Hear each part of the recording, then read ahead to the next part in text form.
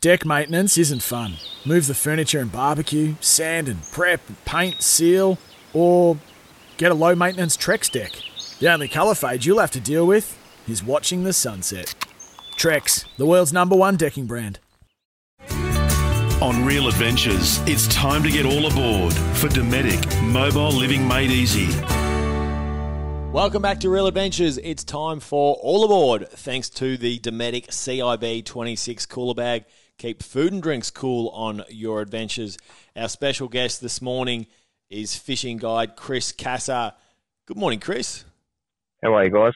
Don't forget Chris Cassar, that's the special guest. He's now a new Salt Guide member too, Patrick. No, I was going to add that, but before we get into that, Redmond, Yep. Chris's go is obviously guiding and fishing guiding, similar to what you did and do. Take us through how you got into becoming a fishing guide out of Port Phillip Bay and Western Port, Chris. Yeah, so my old man here ran fishing charters for 25 years or so out of Port Phillip and Western Port and up the coast of New South Wales, and just growing up fishing with myself and my brother, and yeah, we're taking it to a new level, I guess. And on your guides, Chris, so before we get into the species, what do you actually do on your guides for those that are listening? And if they wanted to book, what are you going to cover on the day for them? Yeah, so what I do, I'll just jump on their boat, use all their own tackle, use their boat, everything like their electrics, and we'll go through everything regarding, what certain species they want to target on the day, and we'll make it happen. Chris, for so many people, and myself included in this, Redmond, and you've experienced this before, but there's nothing like actually taking out your own boat, because that's the reason that you bought it. You want to fish out of it, but you also want to catch fish. And when you don't get a huge amount of time to actually go catch fish, you want to be able to nail them for one, but you want it to be out of your boat. You don't always want to go out on fishing charters. Clearly, that's where you've developed Cassar Fishing. So basically, I'd book you a few weeks in advance, and correct me if I'm wrong. And if I want to target, say, whiting or snapper, that's what I'd say to you. Look, this is what I want to chase, but I just need to be upskilled in the best times to fish for them, and then you'll set me up on the day. Yeah, I'll give you the option of sort of what's best to target on that certain day, or where's best to target, and we'll just sort of go from there. How do we get in contact with you, Chriso? So all my social media stuff, Facebook and Instagram, Cassar Fishing Guides, or on Instagram's Cassar Fishing. Or give me a call. What's your number? Throw it out there. 0487 747 003. Chriso, now you've got a big boat up on the east coast of New South Wales. What is it? What are you doing with it? And the main question I know Danger wants to know is why such a big boat as well, and getting rid of your smaller boats in the meantime to get that boat. So we'll start with, what is it? What's the big boat? Yeah, so it's an American import boat. It's a 44 Jersey. It's the only one in the country in that size range. The reason we got rid of our smaller boats was a mutual decision, myself and my brother and my dad, to get rid of the small boats, and Dad's always wanted a big boat, and we came to the agreement to have to get rid of our trail boats and, buy the big boat. Did you import that from the States, or is that something you found in Australia, Chris? No, it was already imported years ago, and we were just lucky enough to stumble across it and at the right time, and we bought it. So given we've seen a huge change in trailer boats, both in length but in their ability to reach, you can tow them all over the country and you can basically fish anywhere. Was it a big decision to sell all the trailer boats to then be based out of one location? Because clearly you love your fishing and you fish in, remote different locations, but all of a sudden it does limit your fishing to an extent because you really are based out of one spot. Yeah, it does have its ups and downs, but we knew that was going to happen, but we had the agreement that we all wanted the big boat, and we have mates down in Melbourne that, if we want to go fishing, we can go fishing with them or myself. These days I hardly have time to fish on my own boat anyway, so doing the guides, I don't really get time on my own personal boat anyways. Now, Chriso, you've fished, you've caught some really good fish, or locally. Have you your favourite place to fish, or where you want to go to catch something you haven't caught maybe as well? Yeah, I'd probably say Vanuatu is my favourite sort of place outside of Australia to go fishing. I've been there several times, so has my old man and my brother, and we love it. We'll just keep going back there. What are you catching in Vanuatu?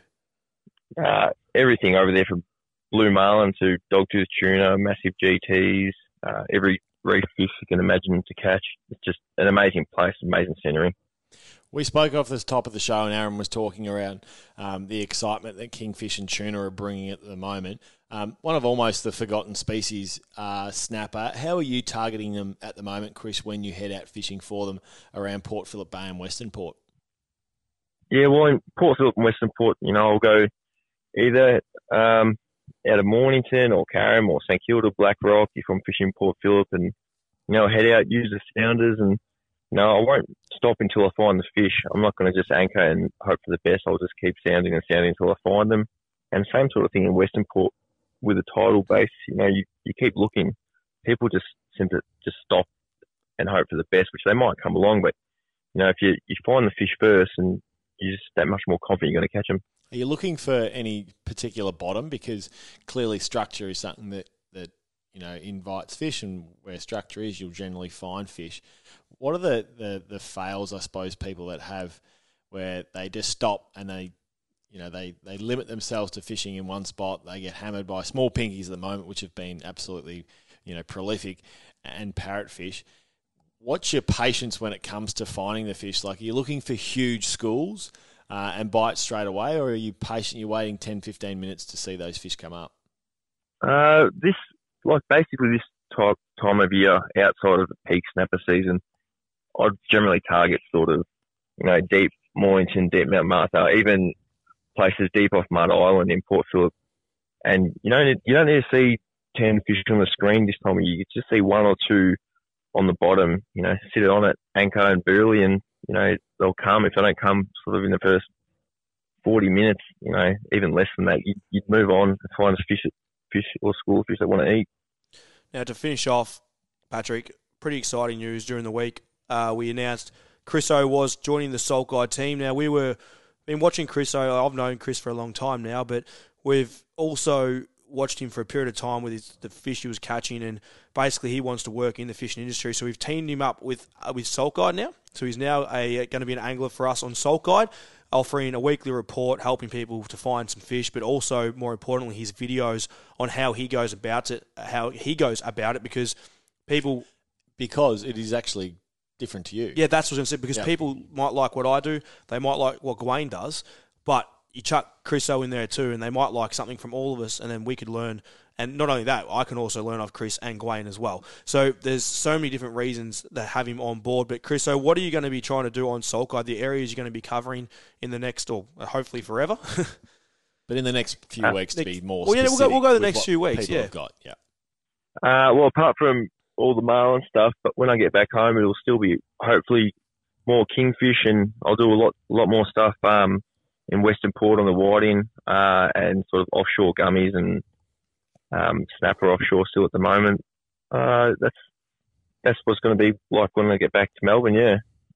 Chris, we're looking forward to touching base with you on a monthly basis, Redmond, through our Real Adventures, but also Salt Guide. If you are interested in booking Chris and his services for guiding, make sure you get in touch with him at cassar.fishing at hotmail.com or Cassar Fishing on Facebook and Instagram. Thanks for joining us on Real Adventures this morning, Chris. Thanks, guys. I look forward to catching up soon. Chris Cassar from Cassar Fishing. That was all aboard for Dometic. Dometic, mobile living made easy. Want to witness the world's biggest football game? Head to iCanWin.com.au, predict Australia's score with a crystal ball, and it could be you and a friend at the FIFA World Cup Qatar 2022 semi-finals, all thanks to McDonald's. Maccas, together and loving it. TNCs apply.